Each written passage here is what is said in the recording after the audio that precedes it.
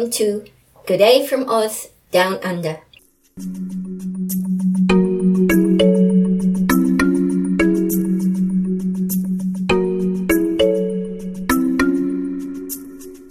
As I sit in the comfort of my home in my little office that looks out to a flourishing garden, I'm aware that hundreds of people just south of the border of Queensland are doing it tough.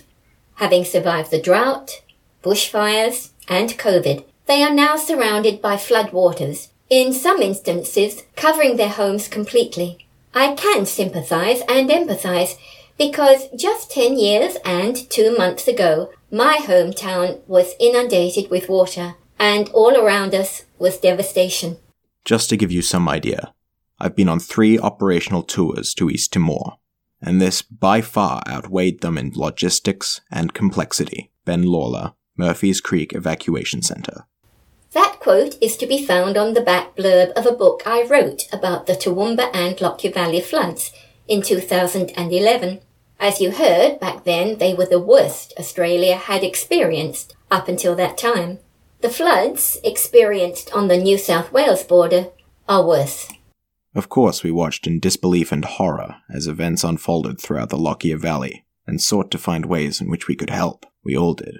If we look for any good to arise from this disaster, it can be found in the manner in which we, as a community and a nation, responded. That was a message from the Mayor at the time, Councillor Peter Taylor, Toowoomba Regional Council. And it was those very community responses that encouraged me to write the book. We went on air and reported the township was cut off, with no water. By midday, more than 4,000 litres of water had been dropped off. Lizzie King, 4GR.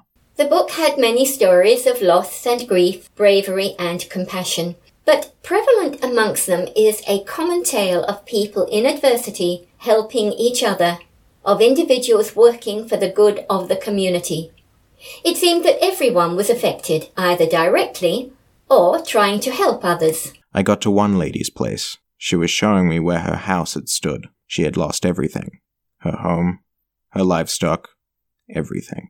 Yet she was thanking me for my help. It was quite humbling. Colin Scrivener, Rotary. In fact, even professionals from the Energex company described it as... The clearing up was like eating an elephant, 1 teaspoon at a time. And sadly, this horror was to continue for many months. Not just the tragedy and scariness of the floods themselves, but for the aftermath, many months later. 5 months after the crisis, and after a good many more heavy rainfalls, the Smith family, 3 adults, 2 dogs, 3 puppies and a cat, are living in a car, parked in a comfort zone, just off the highway in Lockyer Valley. They have been in the same place for 3 months, because the car no longer works, and there is no money to fix it, a passing stranger. Thousands of people lost their homes, or their livelihood. We had about 3,000 fairly rare books and quite a few bookcases. We lost well over 2,000 of them. They just disappeared. Ben Burton, Withcott Antiques. So far, no deaths have been reported in these 2021 floods. Yet back in 2011, it was a different story. Yes, it certainly was a bit of hard work. First there was my sister-in-law needed help. Her family were the Keeps at Grantham who lost the 2 mothers and their daughter. I had the shop to look after. And then Donna's mum passed away. Their house was at Grantham, so I spent Thursday and Friday down there after the floods cleaning up their house. Even so, something called the Aussie spirit prevailed. Our house needed cleaning up as well. It had flooded our backyard and pool shed. I was lucky because I'd put sandbags down at Christmas time, and being a lazy bugger, I hadn't taken them out, so they saved me a lot of trouble. Bruce Riley. In fact, it was that very spirit that prompted our premier of the time to write what to me were, and still are, inspirational words as a dedication to my book. As we weep for what we have lost, as we grieve for family and friends, and we confront the challenges before us, I want to remember who we are. We are Queenslanders. We're the people they breed tough north of the border. We're the ones they knock down and we get up again. This weather will break our hearts, but it will not break our will. Premier Anna Bligh, January 13th.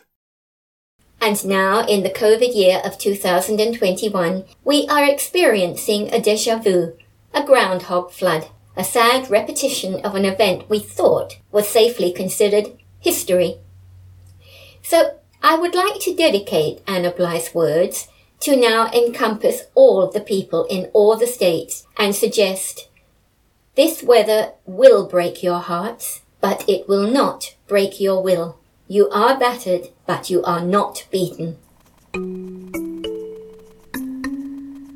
I would like to thank Geordie MacDonald, who so ably assisted me in putting this tribute together. Thank you, Geordie. The quotes above come from the book Battered But Not Beaten, People, Places and Perceptions of the 2011 Toowoomba and Lockyer Valley floods.